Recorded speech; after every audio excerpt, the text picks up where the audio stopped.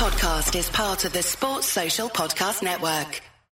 Hi there, I'm Brian Abena, and you're listening to the Mall Over Podcast.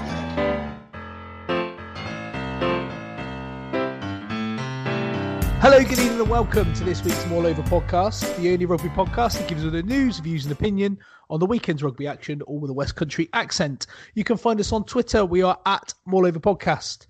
We are Mall Over Podcast on Facebook. You can find all of our podcasts on Anchor and all of the places that Anchor disseminates podcasts to. I'd love to be able to list them, but I cannot. One of the main ones being Apple Podcasts, but you'll know that if you found us already. I've got some special news for all you listeners. 2 weeks on the bounce, we've got a full complement. So we are joined by the housewife's favourite from his cow shed in North Cornwall. Welcome, Phil Elkins, farm vet. Russell, how are you? Very well. Yes, I'm excellent. Live from Amersham, which is not strictly West Country, granted, but the voice of reason, everyone's Twitter go-to is the Chinese Lensman. How you doing? I'm all right. I'm not in Amersham. I'm at the ex-wife's house. Nothing like that. Nothing like that. I mean...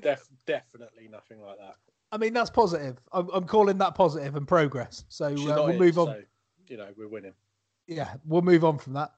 And the nicest man in Cornish rugby podcasting with a dog named Duke, who I see is really, he's made himself at home. Ben, he's taken on. He's now communicating. I'm surprised he's not got his own Instagram account. Is that something that's going to be forthcoming? No, I don't think he should be trusted with it yet. He's quite young. I don't want him getting catfished or anything. Oh, I like that. Is that a thing? It is a thing, yeah. I thought you were going for a cat and dog sort of irony joke, but we'll leave that there. Let's talk about some rugby, shall we? The good news is I'm reading that potentially that there can be some grassroots rugby taking place at some point soon. I've also read on Twitter this evening that is going to be adapted. So there's going to be no scrums or mauls. Has anybody else seen that? Or is it just me? Yeah, no, I've seen that as well. Looks like the Boxing Day game down at the Hornets might be on in some way, shape or form. No scrum sounds fantastic to me. I'm well up for that. If the boxing... there's a bit of rocking, I'm happy. If the Boxing Day game's being played in the usual torrential rain, mud conditions, we're going to need to know how to restart if we can't do scrums. Well, the restart is with the free kick, is what they're proposing. But they're also saying no mauls either. So I guess, a maul would be penalised by a free kick as well, going the other way, if you try and set up a maul. Wow. What a load of old bollocks, are they?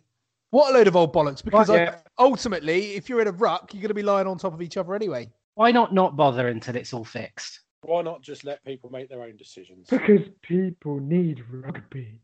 I kind of with Ben a little bit. They're talking about the junior rugby coming back this week as well, and a little part of me just wants to not give a shit till next September.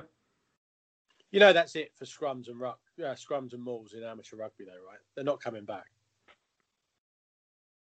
Because there'll be some study that showed how many less injuries there were and how much safer it is for club rugby. And that's your lot for scrums. We'll be rubbing our hands in joy. How are people like us supposed to have a rest then, Russ? I don't know. I mean, if you listen to most, noises on Twitter after the weekend, rugby is just a game of kicking and tackling now anyway, isn't it? So you just find yourself in a place where you're not going to have to do either of those things or return a kick. Much in the same way that when I first started playing American football, we played a variation of flag football, which was full contact blocking, but flag tackling. And that the idea behind that was that it gave young lads a chance to play on the offensive and defensive lines in a proper manner because the contact there is managed. And obviously the blocking was part of the game. What that then did was the lads that played that then could transition into adult or junior kitted football they'd be able to have the fundamentals of playing on the offensive and defensive line. In their infinite wisdom, British American football's governing body decided that it was too dangerous to do that without kit. So the only gateway into football at the moment is 5-on-5 pass ball, which is the first non-kitted football you get, which has added knock-on of there being no linemen that are being trained to go into adult football. So you're getting a lot lower standard of line play in adult football, which causes more injuries for quarterbacks and receivers. This might happen in rugby. If the scrums and mauls don't come back, you're going to get kids going straight from amateur rugby. Where's the pathway for your forwards? What are the forwards going to become? You're basically going to become a 15-man game of centres, because Big Tell, who plays for the thirds, isn't going to rock up if there's no scrums and mauls, is he? And we all love it. We all know a Big Tell. Exactly. Or two. It's just phasing out that part of the game. I think it's... I don't understand how you can have 60, 70 rucks in 40 minutes of rugby or whatever, but you can't have a 1 minute maul. It's just nonsense. If you get rid of scrums at junior level or youth level, then they'll be gone from the whole game in 15 years' time. That's exactly my point, because you can't have somebody go from 15 having never scrummaged in their life to adult scrums against gnarly old vets who are going to snap them in half. So. But it's not that different from that at the moment anyway. I mean, they don't start doing competitive scrums until under 14s or under 15s, I think. No, they have scrums, but there's no training going on for that kind of contact at all. No, because it's literally a lean on scrum until it's under 15s. It's a competitive hook, and they just stand there. There's no pushing.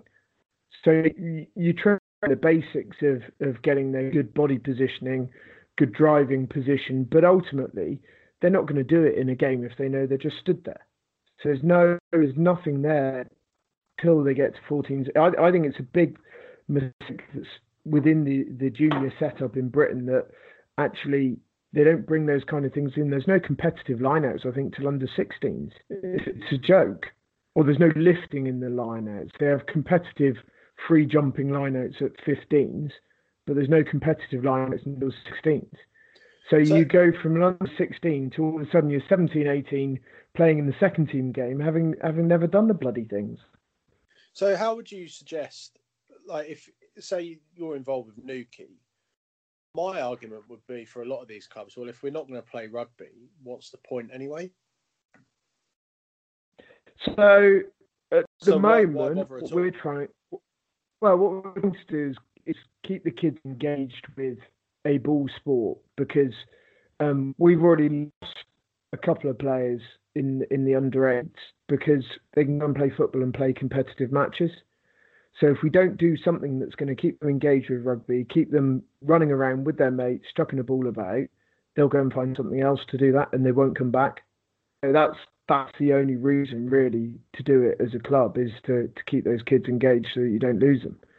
But what can we do? The only thing that we can do, and I keep saying this to the 12s, which is a much different age group. Yes, they can't work on their contact side that they're very good at. What they can do is work on kind of reading the game and getting their core skills right. But it's very hard to do that without a competitive situation. Exactly. They can skills. Skulls. Yeah. Skulls. Coarse skulls. But you joke about it. There aren't many kids at 12 years old who can pass a ball effectively 8 or 9 yards. Most of them struggle to do 5 yards, and that's not a lack of strength; it's a lack of technique. Fair but enough. Yeah, I don't know. A large chunk of me agrees with you, Doug. Other than the fact that football carries on as if it's normal, the kids will just go and play football.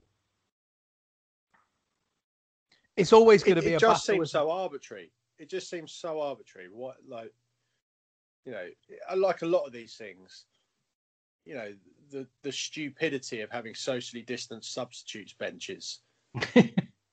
Like, you know, you can't catch COVID on a subs bench because your sub jacket keeps you safe, but the second you step on the pitch, you're immune. It's like, I did see on the bench at Exeter, they just basically fucked all that off on Saturday evening. Once the guys came off, they were all just sat next to each other on the bench, which is, but why not? They've just been fucking jumping all over each other for the last 60 minutes. It's just to me, there's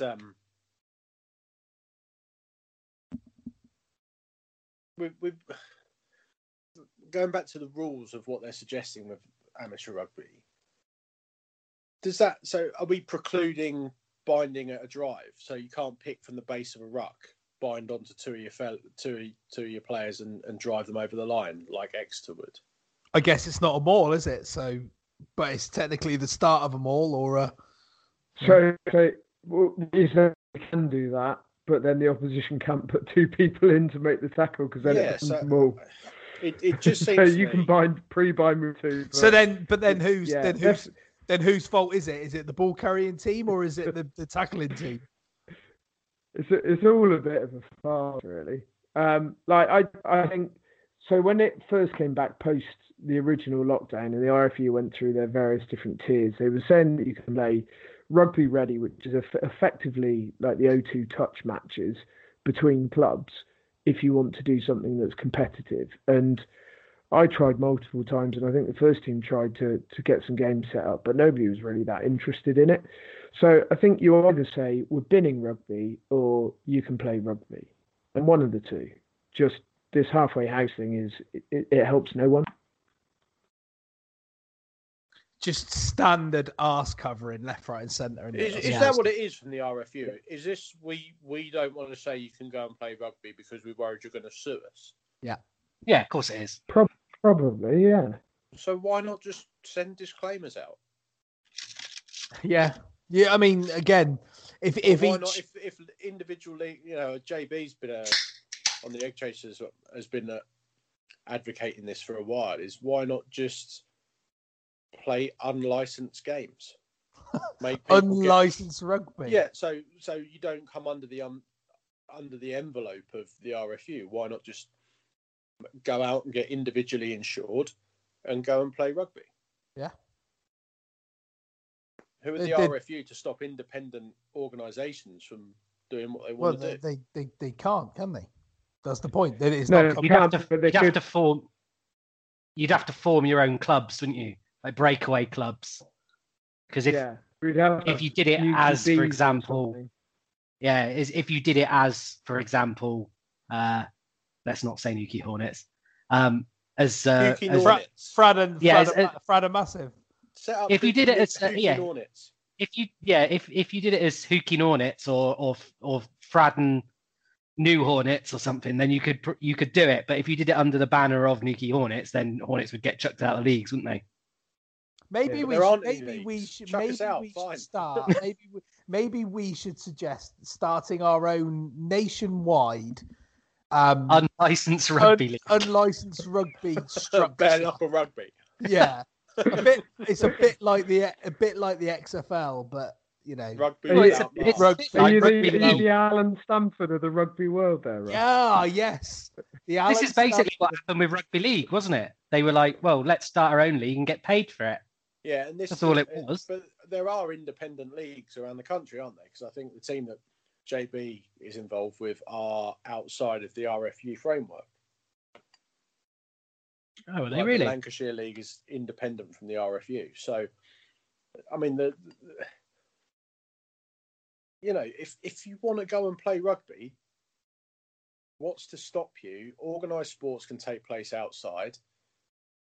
Go and get a rugby pitch, get 15 mates who just might happen to have a Newquay Hornets shirt, and go and set up a game against Vior. I mean, of all the teams, it's the go and get a rugby pitch. Yeah. Well, it's not, is it? It's a patch of grass. Mark the corners out with. You don't. If there's one thing you can sack off, is kicking penalties. Yeah. Sack off all kicking. Well, kicking penalties, conversions, bin them. Touchlines. Well, if you run into the hedge, it's your own shit. You get 17 points for a try. You get there for a reason. It'd be like that time that Russ, did you play at that game down at St. Just when we went down there? And St. Just had overlooked the fact that despite having home fixtures for their first and seconds, they only had one pitch. Yes. So we ended up playing at Cape Cornwall School with football goals. Yeah. We had to use our imagination for conversions. Yeah. It's like those pre-season football friendlies that happen without a ref, isn't it? Yeah. But I played a game at Salcombe, I think it was, and it's right on the top of the hill, and there's no space there at all. Literally, the space between the touchline and advertising hoardings is about 1.5 inches. So you go nowhere near that touchline because if you get you could offer bonus points. I mean, if the referee's good enough, you could offer bonus points for headshots, neck rolls, seatbelt tackles. You could make it like like in Gladiator when the tigers like fly out of the floor, just go the whole hog. Multi-ball. Have a rabid Springer Spaniel come out of the round. Yeah, I like the multi-ball idea. Least edges. When you mentioned Gladiator, Ben, then I thought we were going all John Anderson and Wolf. You could.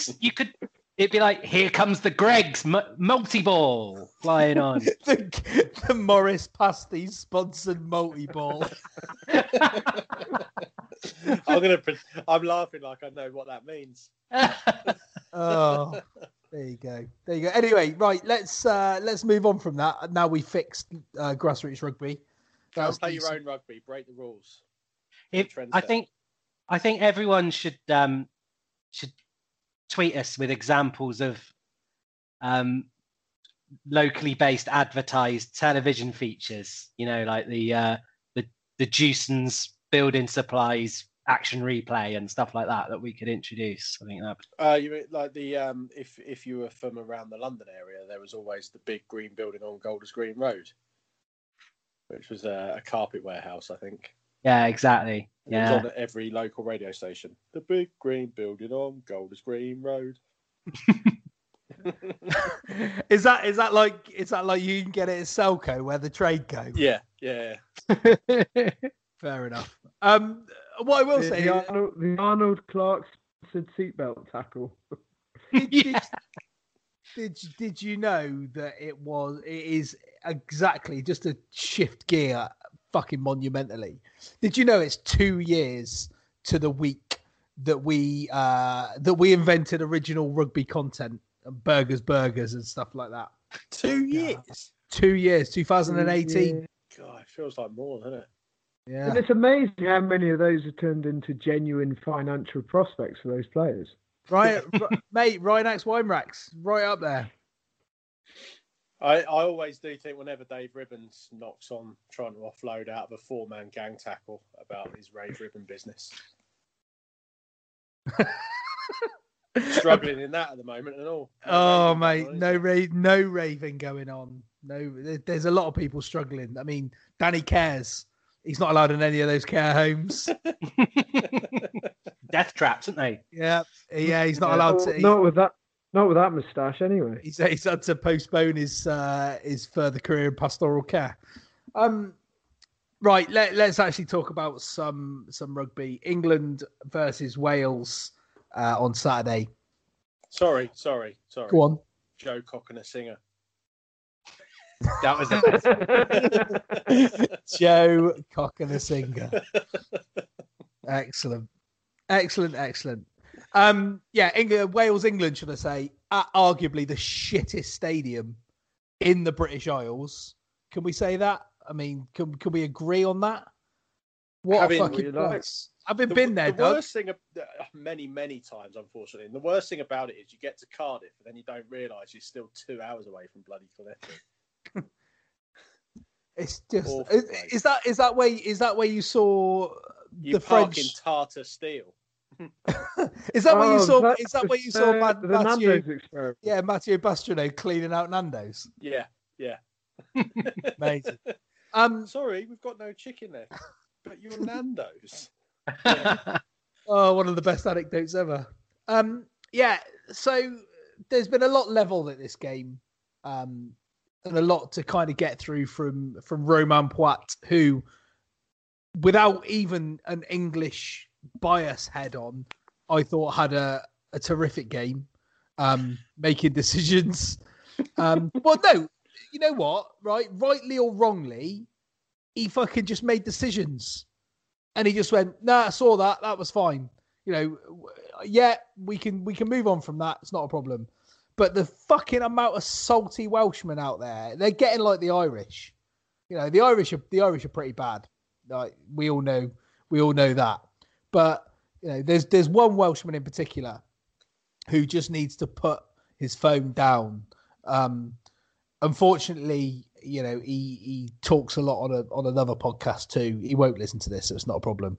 But he is an absolute melt, and he just like the tweet that he put out about Thomas Francis getting marched back 10 yards and the supposed headbutt, which didn't actually exist, just from a camera angle. And then somebody else saying, oh, well, I don't need to see another camera angle because that's clearly a headbutt. Well, clearly wasn't, mate. Otherwise, he probably would have been cited. And also, if it was a headbutt, then you would have thought that the 7 other Welshmen in and around that vicinity would have probably have seen it. Yeah. Tell you what, if that headbutt, I probably would have got involved in more barroom fights, but because there's absolutely nothing to that at all. Russ, I completely agree with you, as you well know. I thought Poit had a really good game at just taking control of the game, helping the game flow. The game flowed so much better because every time the TMO chirped in his ear, he was like, no, fuck off, let's keep playing rugby. That's not to say he got every decision wrong. I think he got it wrong on the tackle in the air and bigger just before the try. I thought that Slade try was going to get knocked off for it. I think actually he got both calls on the scrums right, and there's a load of Welsh people getting really shitty about it because Samson Lee got penalised on the first one for losing his feet because his feet were too far back, and then penalised on the next one for pitching when Mako fell flat on his face. And they looked pretty similar, but actually when you look at it on the second one, Samson Lee, his shoulders finished about 18 inches behind where they start. So Mako can't do anything apart from fall on his face. And the first one, Mako's shoulders stayed at exactly the same place as where they were. In fact, they probably slightly moved forwards a bit. But it's really easy watching a rugby match to think every decision's going against you when you get beat. But no, I thought he had a pretty decent I mean, let's be honest. If it wasn't for the Henry Slade charge down kick from Dan Biggar, who ironically, did anybody see the tweet from Austin Healy saying his hands moving forward? It must be a knock on. Fuck me, that cunt works for BT Sport. Yeah. Like, if it wasn't for that, Wales would have been nowhere near the game. Like, it just. They were, I thought, Wales were poor. They defended quite well. And I thought England's kicking game that we talked a lot about last week. Are those crisp for you, Doug? Sorry, did I not mute my mic? The England kicking game that we talked a lot about last week against Ireland really wasn't up to scratch. And you notice in the first few phases, probably the first 10 minutes, how many passes were actually behind people. I don't know if you guys noticed that, Ben, where just the accuracy, every time England were getting on the front foot, there would just be a pass that somebody had to reach to get rather than take into contact or come onto the ball. Stop their momentum. Yeah.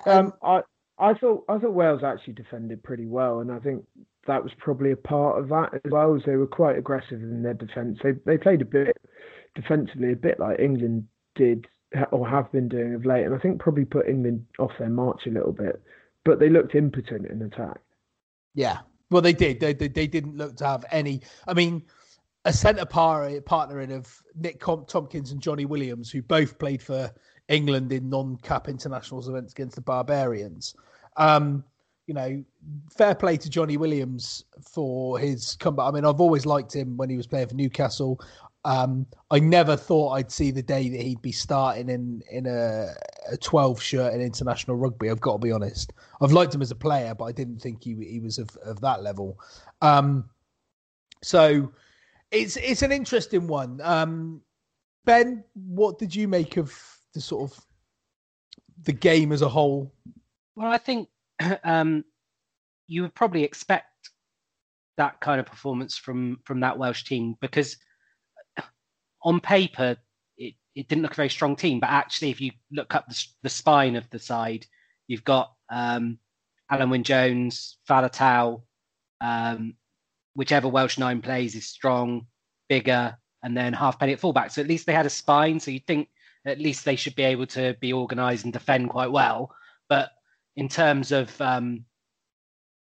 their attacking players, there wasn't a great deal of experience there. I mean, I don't think Rhys-Zammit touched the ball in the first half. And I thought, to be fair, Wales probably acquitted themselves quite well. I think Phil's right that they probably right to feel aggrieved about not getting a penalty off that tackle. Although, I mean, it was, what was he, about 4 inches off the ground? So it was, it's not the end of the world to me that wasn't given as a penalty, but it wasn't by the letter of the law, that I'm sure it's right.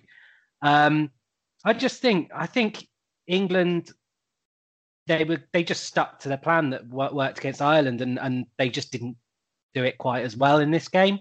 Your point about the passing early on is totally correct, but they were just too powerful for Wales, I think, and just really, I think they just knew Wales weren't going to score too much against their defence, so they didn't get too ambitious.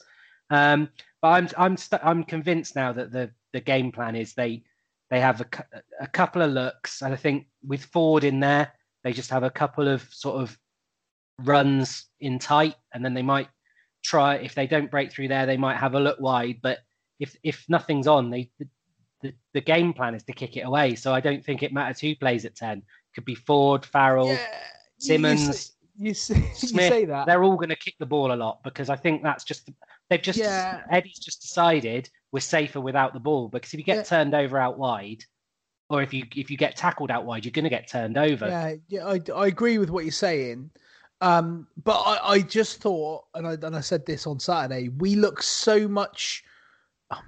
The accuracy was lacking, and I think there was general accuracy issues all game for England, kicking hand in hand. However, I thought we looked so much more of a threat running the ball with Ford at 10 than we did with Farrell. Doug, we've not heard from you on the England-Wales game yet. What did you think about it? Well, I didn't watch it, mate. That's why I haven't said anything. Fair enough, mate. We'll leave you there then. You've not seen it at all?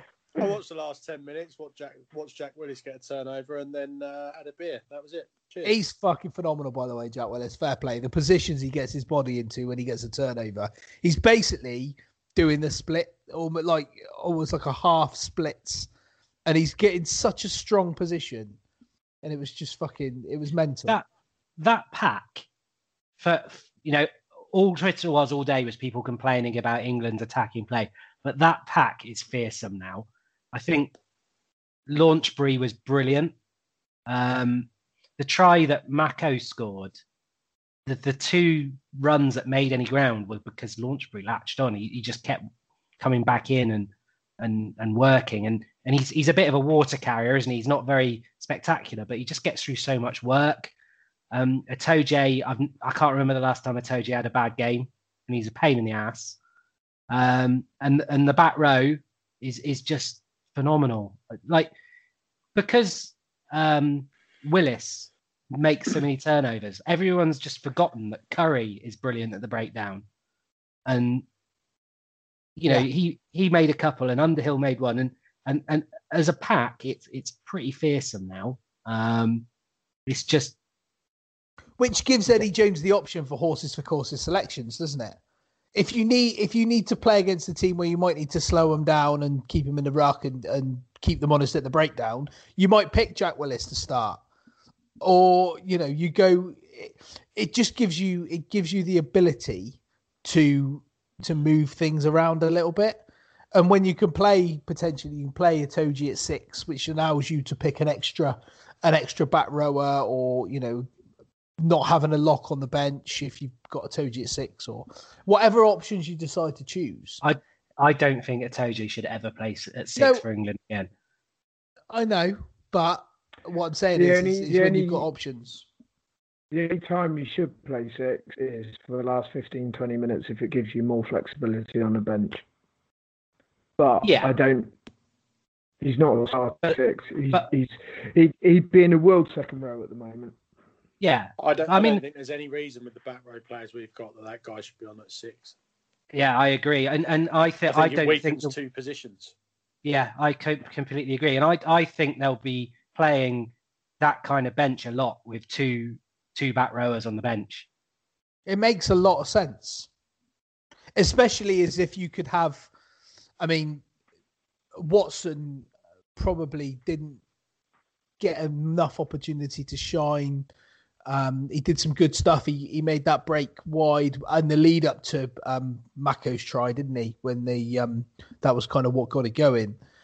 But you think if you had a 9 and someone like Jonathan Joseph on the bench, for instance, or Watson, someone with the flexibility at England having that in that back line, having a utility back. If you've got Ford and Farrell on the pitch, if you've got Slade and Joseph and Watson and Daly, if you've got that level of flexibility, you can go for that 6-2 bench without having too much worry. It gives you options then, because you've got you could have someone like Willis. If you're ahead, Willis is a nightmare for the opposition because he'll come in and just turn over.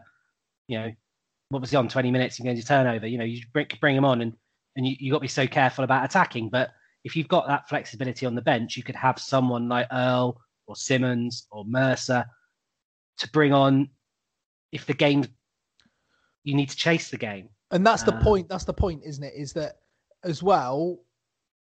If you've got 6 forwards on the bench, if you're playing that heavily defense orientated game with a kick and a kick chase, your backs aren't necessarily going to be expending that much energy, which means your forwards are going to do a lot of the heavy lifting, which means you have the 6 forwards on the bench and you can really freshen that up, which is going to give you that extra edge in the last sort of 20, 25 minutes. Yeah, I mean, we argue about the centres all the time, but as long as you've got 2 centres who can tackle in that lineup, it doesn't matter that much. Well, it doesn't when you're kicking as much as we're kicking at the moment.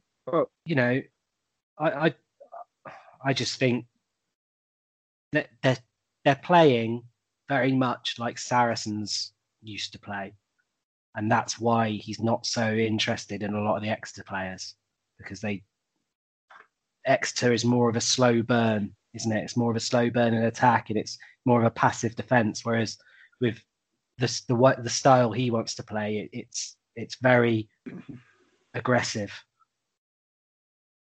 Yeah, and Underhill's perfect for it. He was phenomenal on Saturday, by the way.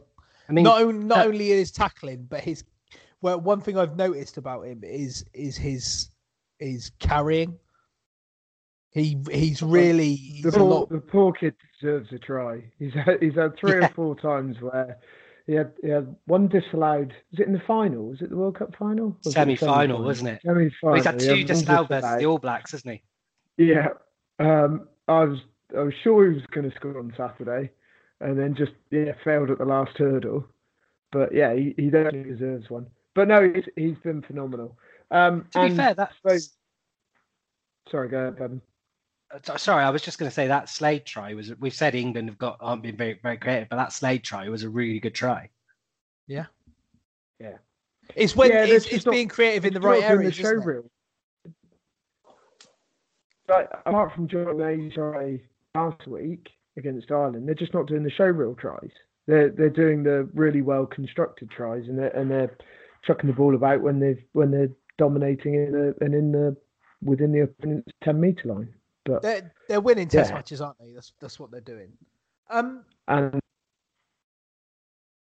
moving just moving towards this weekend. If no one's got anything to add about the Wales game. Oh, Phil, you want to talk about Alun Jones? Yeah, I did. So it's something that I've had a thought, and it's an opinion. It's nothing more than that. If you want to come at me and tell me I'm talking shit, that's fine. I suspect Ben will disagree with me, judging on some of the stuff that he said earlier. People are getting such massive chubbies about Alan Wynne-Jones, and I just don't see it.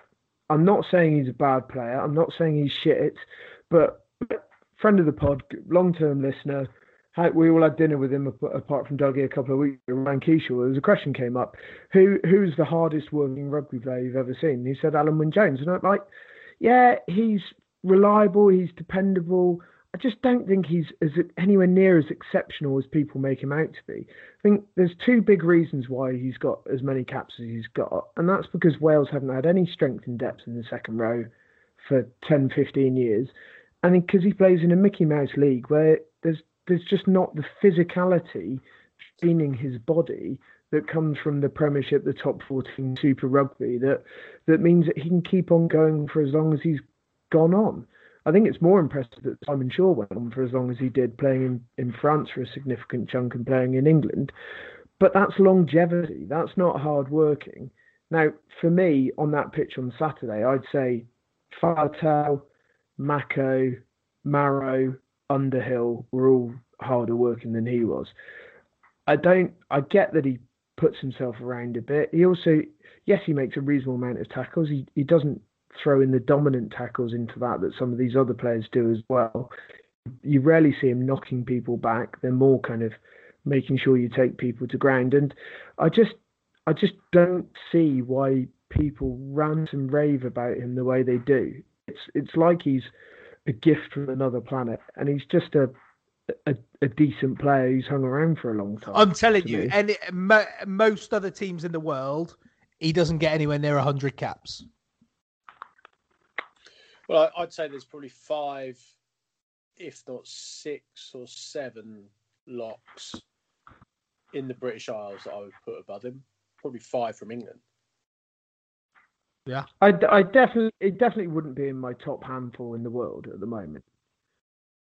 And, like, you roll the clock back 10 years. He's a Welsh Johnny Gray. So many lines, caps, etc., etc. Roll the clock back 10 years. Paul O'Connell was a better second row than he was. He's James Ryan. I'd probably say each nation has got. Just had very limited challenge within Wales in second rows. They just haven't had 4 good second rows at any one point. Ireland have got Devon Toner. Scotland have got Johnny Gray. We've got probably Launchbury is the closest you can get to a Wynne-Jones. And I think, you know... The one positive that he has got is he does seem to... I'm going to contradict myself here. He does seem to inspire other people and seems to be seen as a really good leader by the rest of the team.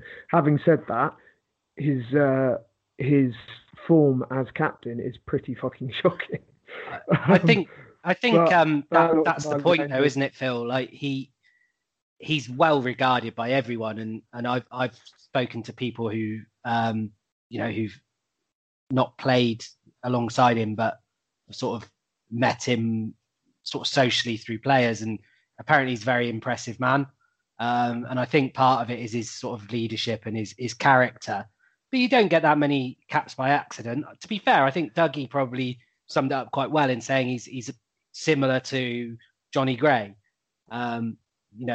Works hard, makes his tackles, and also, but he's got that added sort of leadership and character to go on there. And you're probably right. If he was from New Zealand, he wouldn't have as many caps, but you don't get that many by accident. And I wouldn't want to come across that we think he's sort of a no hoper from the local thirds or anything like that. No, but no. When you go through, mate, when you go through you tell me a lot in the last 10 years, right? I could probably name you 3 or 4 plus Alan Wynne-Jones, Welsh second rows. Luke Charteris, Jake Ball because he's playing now. Who was the geezer?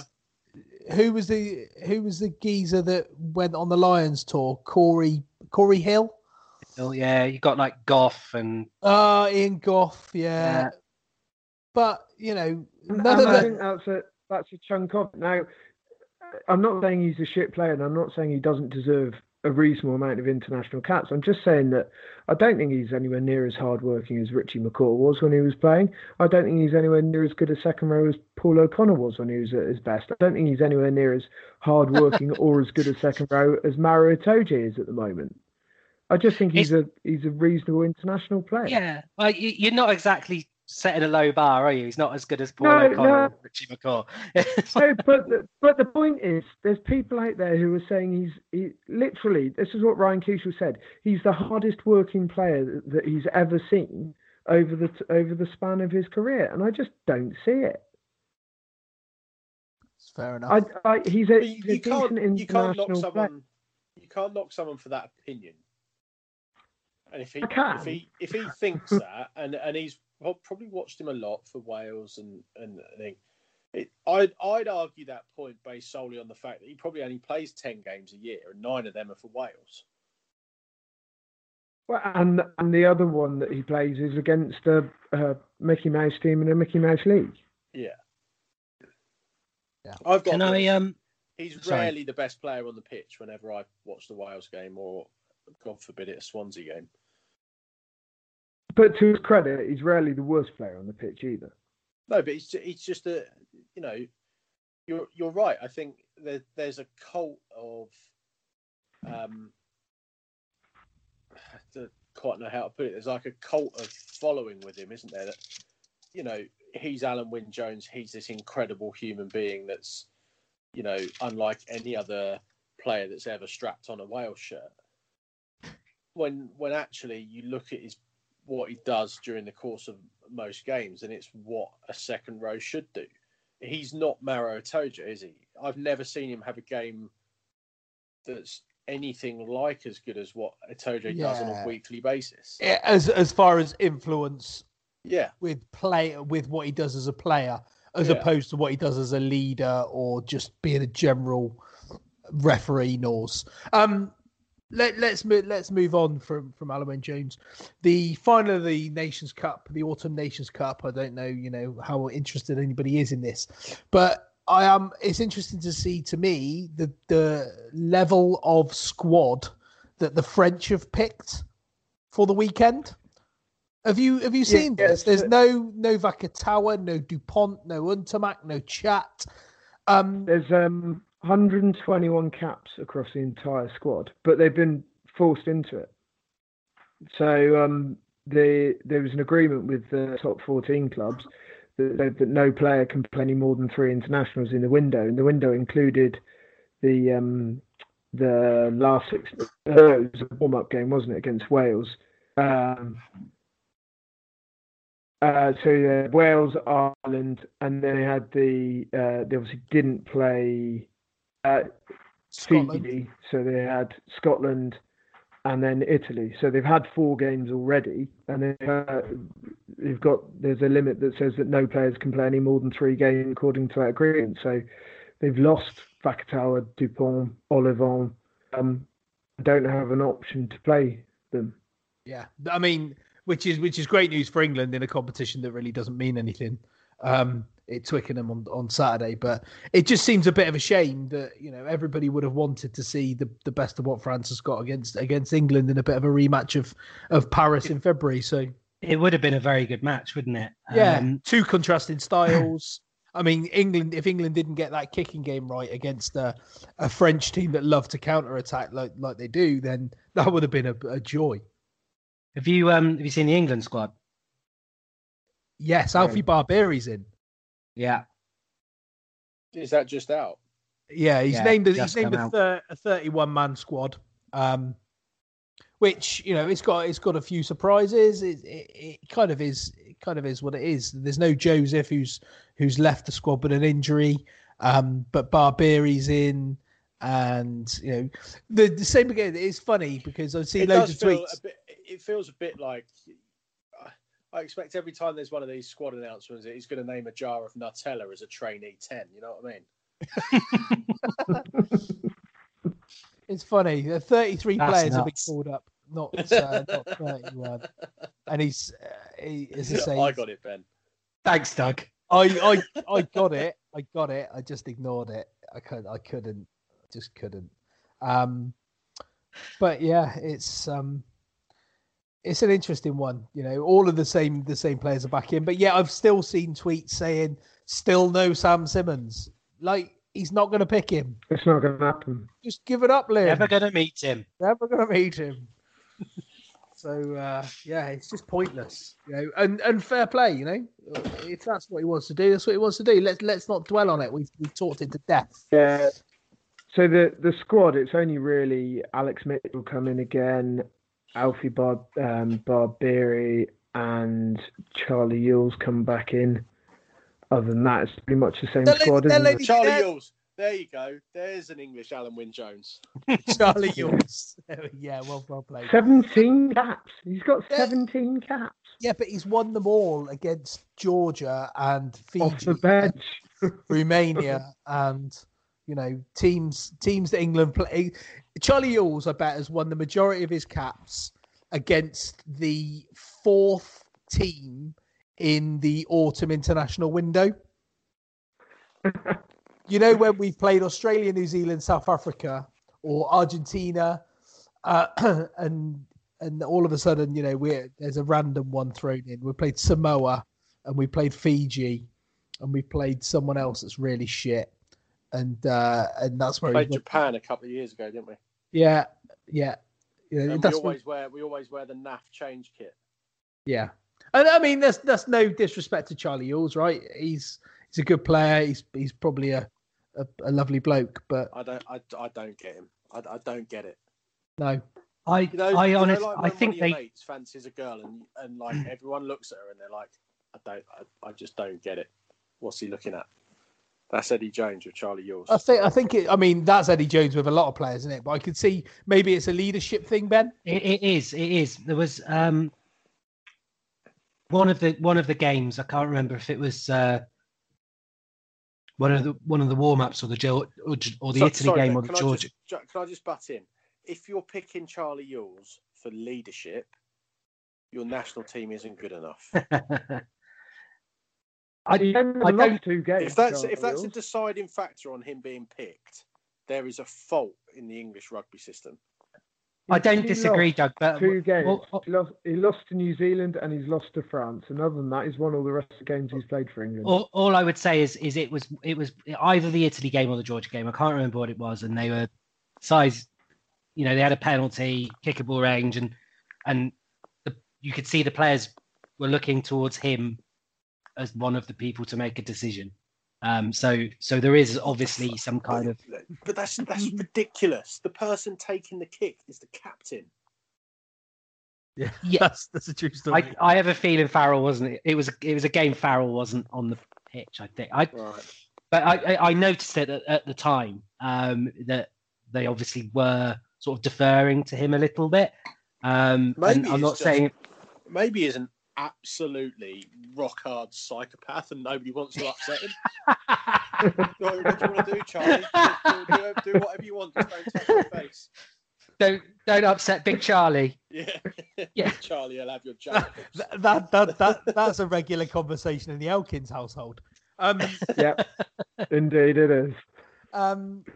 Yeah, I know what you're saying, but yeah, Barbieri. The interesting thing is that Alfie Barbieri's been picked, and you know, the likelihood of him getting a cap this weekend is probably pretty slim.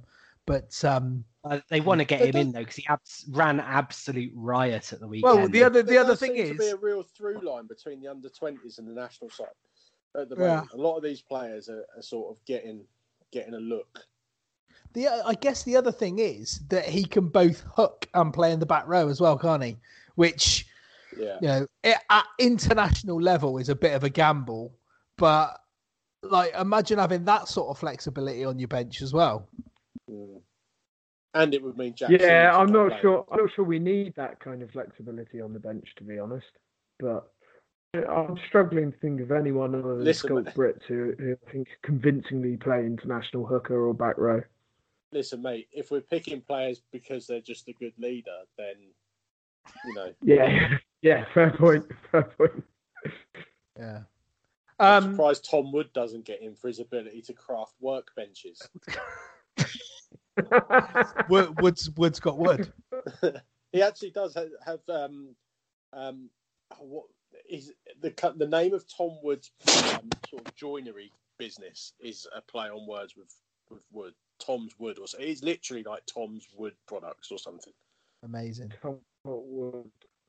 Tom's Wood. Right. Okay. Well, talking about Tom's Wood, let's move on to the Premiership, shall we? We will skip through Newcastle Sale Friday night only because I don't think any of us really watched it, and only to say that, you know, fair play to Newcastle, seemed to be surprising a few teams.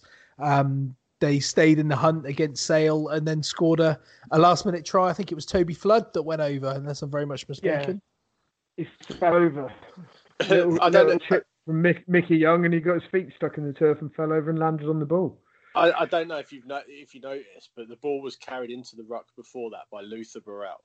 So it's Luther Burrell to Mickey Young to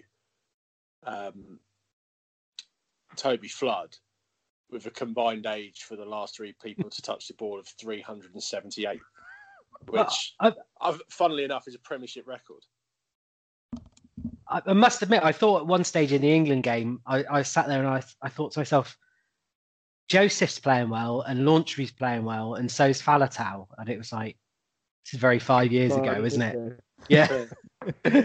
I mean, to be fair, all three of those players you mentioned, obviously not Launchbury, but let's start that again. Two of the three players that you mentioned could have done a job for Bath on Saturday evening. But before we get to Exeter Bath, let's go to the Gardens. Franklin's Gardens, Saturday lunchtime for what was an absolute Super Rugby points fest. Northampton versus Quins. Doug, you were there on camera 2. 3. Just a guess. I mean, I watched it on television. Ball in hand, Saints look okay. Again, a few injuries costing them, but defensively, they are an abomination. I mean, that's putting it mildly. Why don't you guys have a general chat if you want to about this game? Because did all of you watch it? No, I have no interest in having a general chat. I want to hear Doug. Ben, you watched. Get some reasonable chat out of it before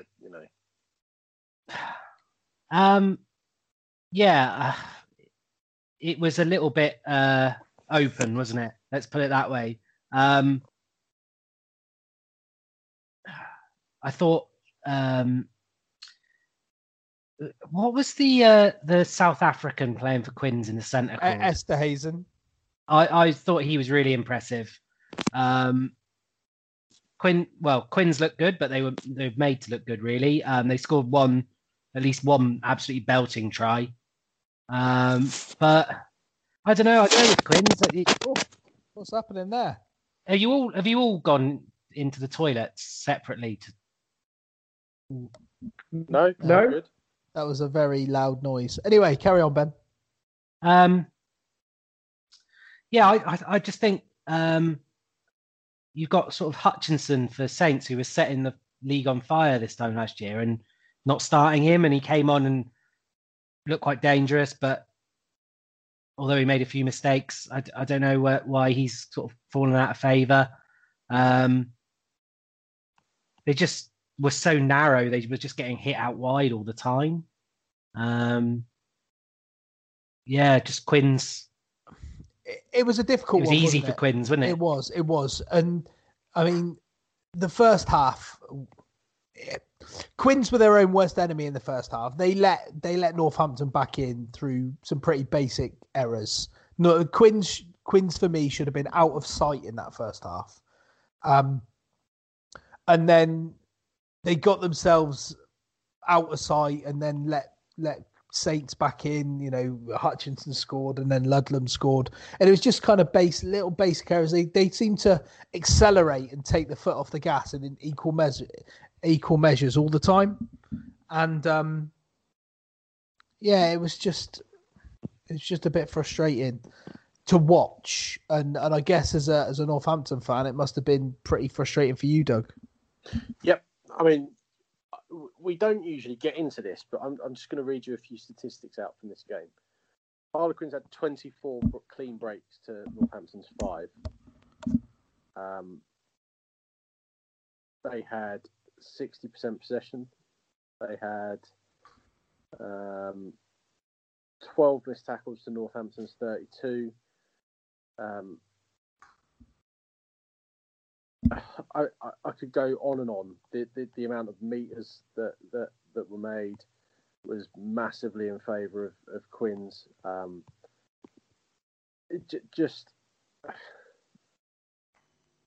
Northampton play like possession of a rugby ball is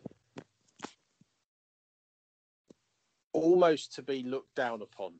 You need to make something happen as quickly as possible and get that ball out of your hands no matter what happens. Otherwise, bad things will happen. I've been saying, I don't know how long I've got to say it. I don't know how long and how many times I've said it. But RC Tuala is the worst player in the Premiership. He would be the worst player at Dun Stadiums. I'm not even, I kid you not, that man is a liability. He gets beaten on the outside so many times. I think it might be you, Doug. Sorry, are you moving about as you're on your iPad? No, so I might have my hand on the mic. Sorry, is that better? Yeah. Yeah, he just an absolute liability. The problem we've got at Saints is not scoring points. 29 points should be enough points to win any rugby match if you've got a competent defence.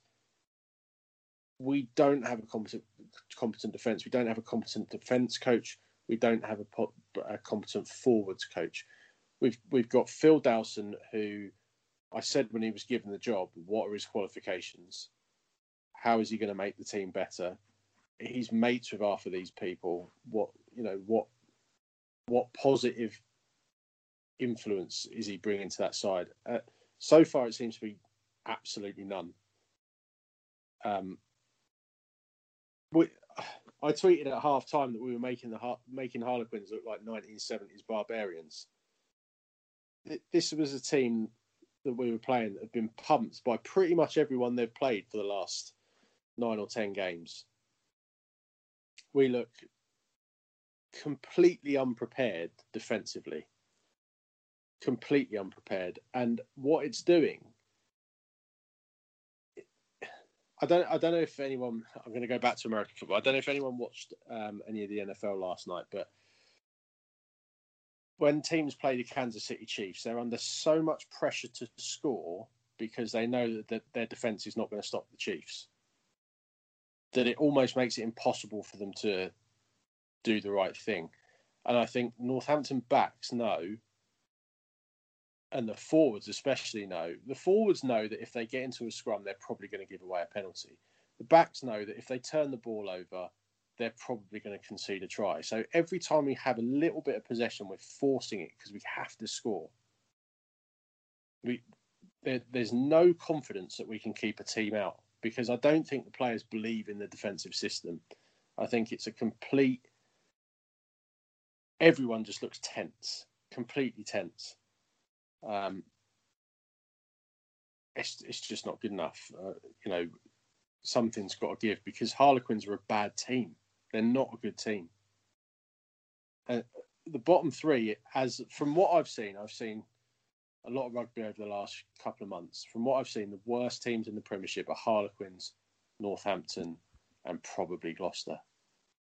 And that's interesting because Gloucester put in a performance Saturday beating Wasps. They put 40 points on Wasps. Just out of nowhere.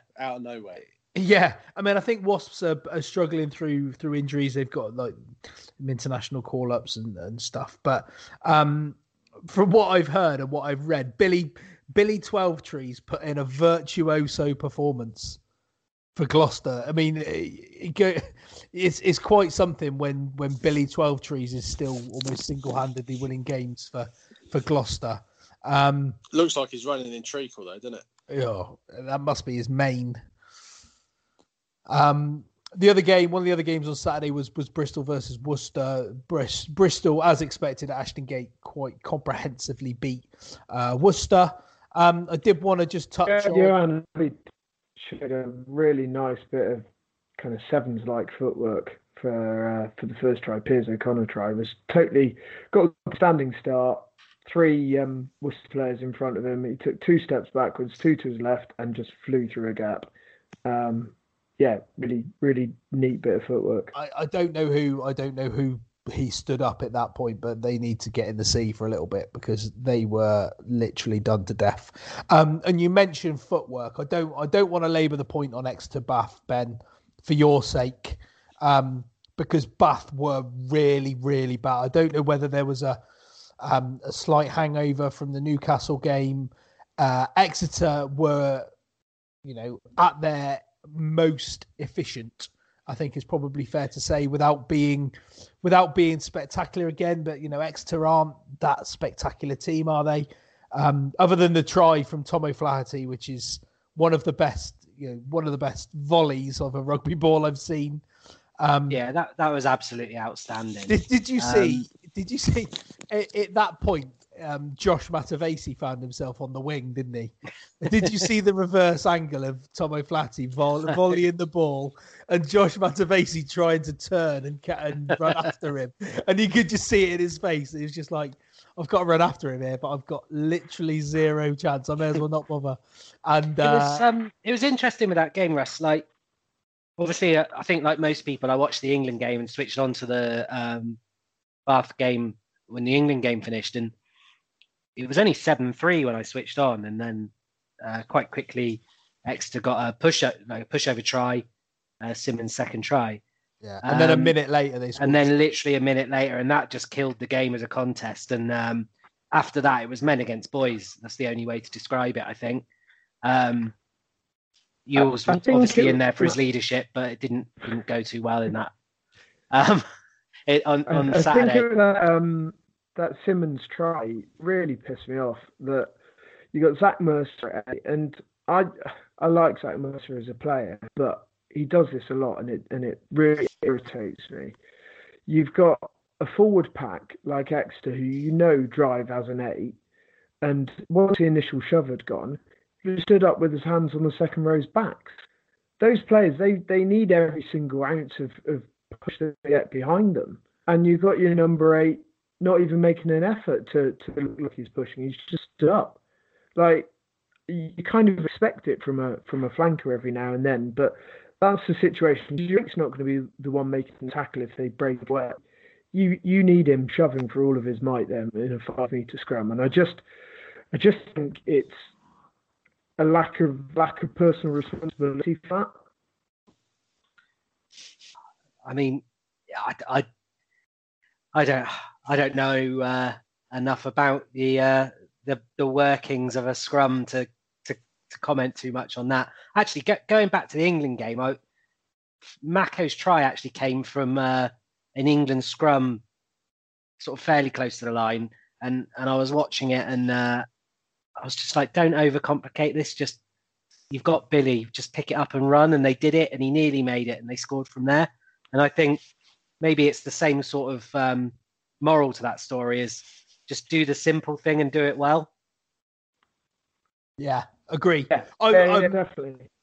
Two weeks Simple physics says, Ben, if you've got a scrum, the more people that are pushing, the more chance you've got of not going backwards. Yeah, don't overthink it. And off the back of a scrum, if 8 picks and goes, you're relying on your flankers to make the tackle. You're relying on your left-hand flanker, whether that be blind or open, to get up and tackle your 8 if he picks and goes. You're relying on your right-hand flanker to get the scrum off if he goes that way or out to the backs. And your 8 really is there for the second man out or the next play, which means that he can afford to stick his head down and give it a shove. Yeah. Just to change, that's like 2 weeks in a row now I've watched Bath. And 2 weeks in a row, the commentators called Josh McAnally, repeatedly over and over and over and over again. And it's really wound me up. Do you know, obviously they would do their research and they would know what someone's name is before they start commentating. You know, Ben, obviously you're the king of pronunciation, so you know you would. Sorry, do that, wouldn't you? Just repeat that, Russ. I missed that. The commentator, I don't know who the commentators were. I think it was the same guy who did Bath versus Newcastle last week, and he did Exeter versus Bath on Saturday, and repeatedly called Josh McNally Josh McAnally. It really winds me up. Yeah, it's just fucking. It's just late. I tell you what, it's lazy. It's what it is. There's no A in his name. It's Josh McNally, and you know I shouldn't be getting offended on his behalf, but it's just to me it's just lazy. You know, if you're gonna concentrate really hard on saying, you know, Ratuin, I can't even say his name, can I? The Northampton guy from Fiji. Ratuni Urawa. That's the one. Or, you know, just pick a player at random. You know, you can get an English man's name right. Wow. They say nurses have it tough. They do, yeah. So ruddy, bloody brave. I like the way that you just moved me on from Northampton. I was nowhere near finished. Did I do that? Yeah. Sorry, mate. Well, let's go back then. No, fuck you. I didn't move you on. Maybe I did. I can't even remember moving on. But yeah, crap. Well, anyway, look, Saints are getting relegated this year. It's happening because I just want to give you the. To be fair, you'll be all right if you go down to Division 1 and have to play touch. Yeah, we will. Yeah. The replacement front row, James Fish and Owen Franks and Nick Alterac, who's had more clubs than I have in my golf bag, mate. I'm not sure anyone's going to be worried about that. Sean Adendorf, never heard of him. I thought he was one of the Australian fast bowlers. Possibly. I haven't been this down about Northampton since Malander. Oh, everything was so positive. So rosy, yeah, so rosy. We are comfortably the worst team in the Premiership. Comfortably. Was Tamana Harrison injured at the weekend? No, so we were missing Harrison, Bigger, Laws, who was doing a fitness test before the game, Naira Voro, and Ollie Slightholm.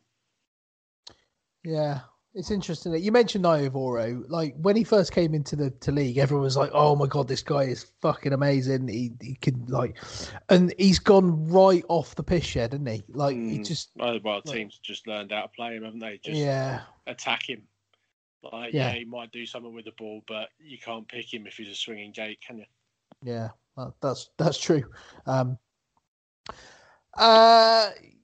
Sunday. Let's go on to Sunday before we find Doug in a corner rocking somewhere. London Irish versus Leicester. Leicester had a positive start to the season last week, and they were welcome to is it the Brentford Stadium, Doug? I don't know Brentford Community Stadium. Is that what it's called? Is it? Yeah. Okay. Catchy. That's why he said it. How was it?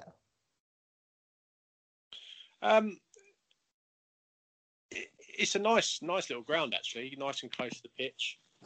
The camera positions I don't think were very good, too high up, but nice little ground actually. It should be good, and 16,000 capacity, so London Irish will actually fill a couple of sides of it, which will be nice for them. They might even get a few more train station right next to the ground rather than it being out of town. Yeah, I think it'll be good for Irish. Yeah, hopefully. I mean, I guess it's a lot more intimate than the Medeski. Yeah, the Medeski is one of the most soulless, sort of tepid environments you could ever play a game in. Even when it was full up for the Premier League games and Reading in the Premiership, it was still just dead. You know, and it's out on an industrial estate. There's nothing around it. You can only get bussed in. This place is like in the heart of London. It's great to get to. I mean, it would be a nightmare to park out on a Saturday, but it's literally 2 minutes off the M4 and you can get a train. So yeah. What's the nearest tube? There's an overground station, Q something or other. Q Bridge maybe. Overground's at Kew Bridge, isn't it? Yeah. Yeah. So it's and there's a couple of pubs right next to it. I think it'd be a really nice place to go for an away day, actually. Yeah. Because then you can hop on the train and get in the town and get right on the beers. Right on the sauce. Maybe one day when we can go and visit, If you haven't all died from doing illegal malls. And let me tell you one thing, mate. I mean, I haven't been in enough malls in my life I got in one playing for the midweek Cowboys at Dunstable and was so scared because my head got trapped between the hips of two forwards, and I was like, "Wow, this is definitely good. My head's going to get snapped off here." Were they giving birth to you? I just don't. It was terrifying. I got out of there quick. Yeah, then took credit. There's not probably many. In the second row, like. There's not many places that I'd least rather be than in the centre of a mall. No, thank you, sir. I would rather be. Oh, you're a fucking weird cunt. Let's. Ben's just bowed his head after that. So we haven't sworn for ages. Right, let's move on to any other business. We've done a right odd hour and 10 minutes here. Doug, why didn't you go first? Was there any other business? I worked on the Super League Grand Final on Friday night, and it was, quite simply put, one of the best sporting events I've ever witnessed. If you haven't seen it, anyone listening to this must have seen the finish by now. The final hooter went to signal the end of the game. There's a drop goal that would have been good from about 85 metres had it not hit the very top of the thinnest goalpost in the whole world. Dropped back just in front of the post, bounced up and over the crossbar to be dotted down by a 17 or 18-year-old kid playing his his fifth ever game for St Helens, I think, something like that, to win the match with the last touch of the ball of the game. We talk about rugby union players putting in shifts. One of the St Helens players made 69 tackles. I mean, that puts a bit of context around someone. Like we say someone's put a hell of a shift if they've made like 22, 23 tackles. Yeah, 69 tackles. There was claret everywhere. The final score was 8-6. Where was it? Oh, was it Old Trafford? No, it Tremendous. was Hull Stadium. Yeah, 8-6. It was 2-0 at half time, and it was 6-4 with no seconds remaining. Just an incredible game, and it really made you wish that fans were there, because it would have been unreal with a full house there. It would have just been spectacular.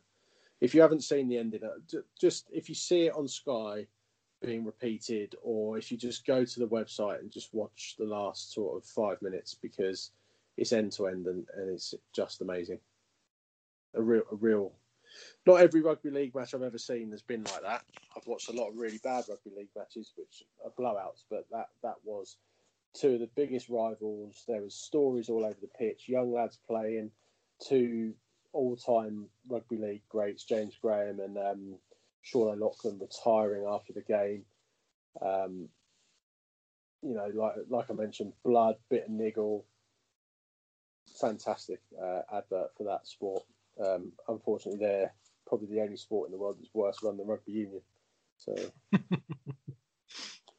fair enough. Ben, when you go next? I haven't got a lot really.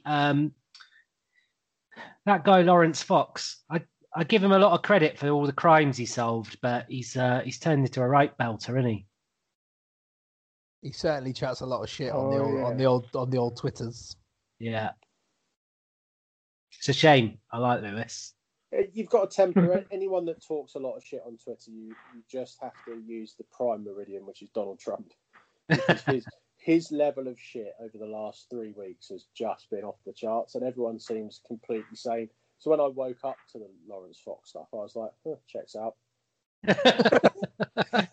Because the tweet directly below it is Donald Trump claiming that his own Department of Justice employee who's been defending him might have been involved in the corruption that rigged the election. So, yeah, Lawrence Fox. He actually thinks that it's a conspiracy that goes back to the Venezuelan president who died like 8 years ago, doesn't he? Jesus, just off his rocker. Honestly, he's the kind of bloke that watches Ancient Aliens and goes, it might have happened. The Incas, they probably invented space travel. You'd think so, yeah. How else did the pyramids get there? President of the United States. I mean, if we're talking about Twitter, Twitter barometers, it's a fairly high bar to set, isn't it? That's unbelievable. Rudy Giuliani, he's dropped a bit, hasn't he? Fucking hell.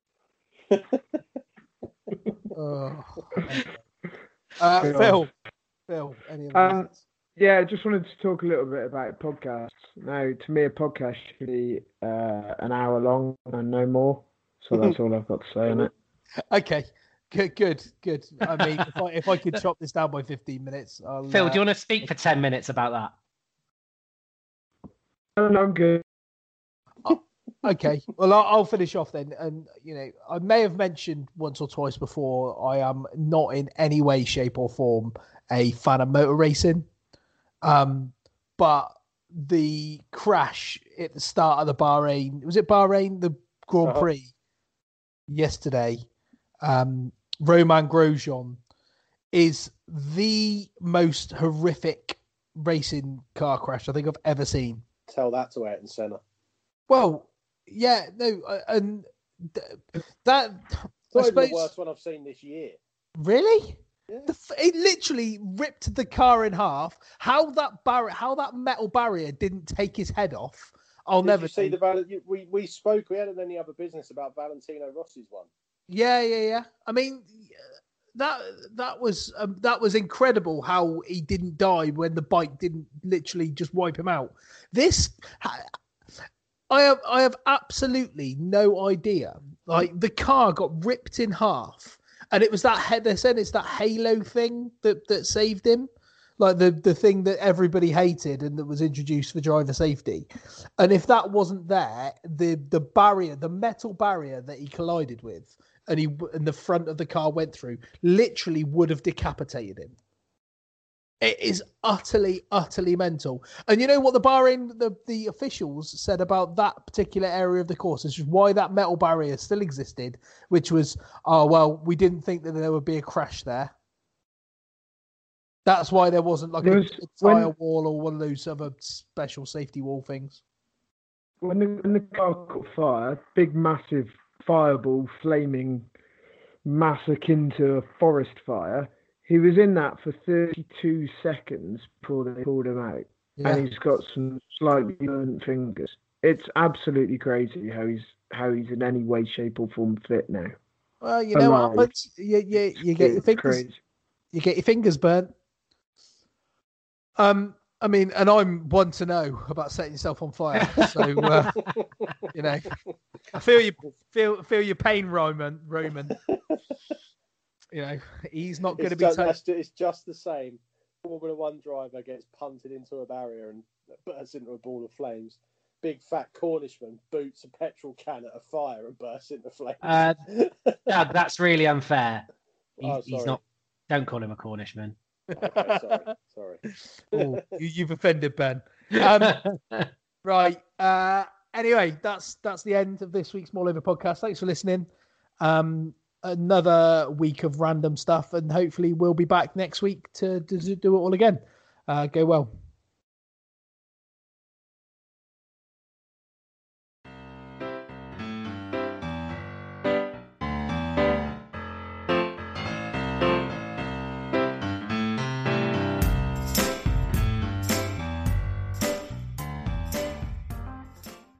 Sports Social Podcast Network.